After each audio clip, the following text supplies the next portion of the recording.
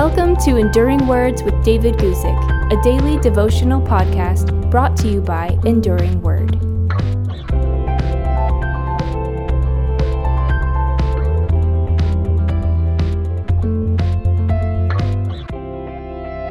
Today, I want to read to you again from that great Psalm, Psalm 119, and talk to you about understanding the Creator. Here we go, Psalm 119, verse 73, where we read this. Your hands have made me and fashioned me. Give me understanding that I may learn your commandments. It's hard to say if we could rightly call the author of Psalm 119 a scientist. Indeed, he was a man of research and careful thought. And here at verse 73 of Psalm 119, he shows that he thought deeply about who made him. The psalmist knew that whatever was the precise mechanism of his creation, he could confidently say to God, "Your hands have made me." When he wrote those words, "Your hands have made me and fashioned me," the psalmist intended to make us think of Genesis chapter 2, verse 7, where it says that God fashioned the first of all men. We read there, "And the Lord God formed the man of the dust of the ground." You see, the psalmist clearly understood that God was his creator, and he did not come to exist by chance or by accident. The author of Psalm 119 also seemed to understand that he had certain obligations because the hands of God fashioned him. With a widespread denial of a creator God today, our modern age has almost no sense of obligation to God as a creator. Despite this deeply seated rejection of God as creator, the accountability we have to our Maker remains. The psalmist understood what many people today forget or choose to deny. They forget that to say God is our creator is to recognize many things. It's to recognize that we're obligated to him as the one who gives us life.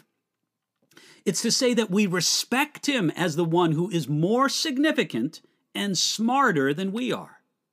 It's to say that God, as our designer, knows what's best for us.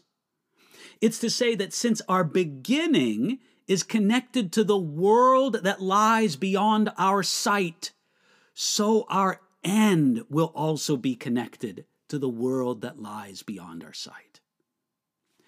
When we remember the work of God's hands in our creation, we also remember the work of the hands of our Savior in our redemption.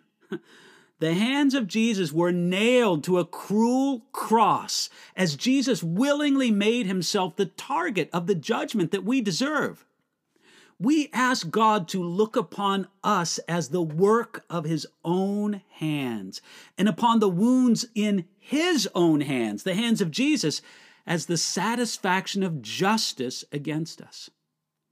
The psalmist continued his prayer here by asking, "Give me understanding." In the thinking of God as creator, the psalmist prayed for wisdom.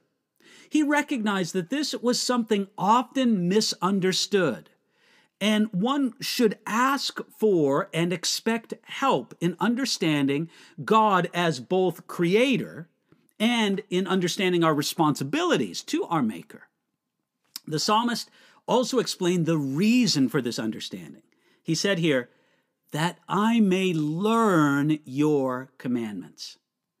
Understanding God as creator and man as creature should lead to this humble relationship, where man admits his need to learn, that is, to learn God's word, his commandments, and to receive his word as commands from a wise, loving, and righteous creator, not just as suggestions.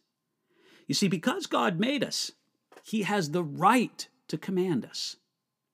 Today, remind yourself that you have a wonderful creator and that you are the work of his hands.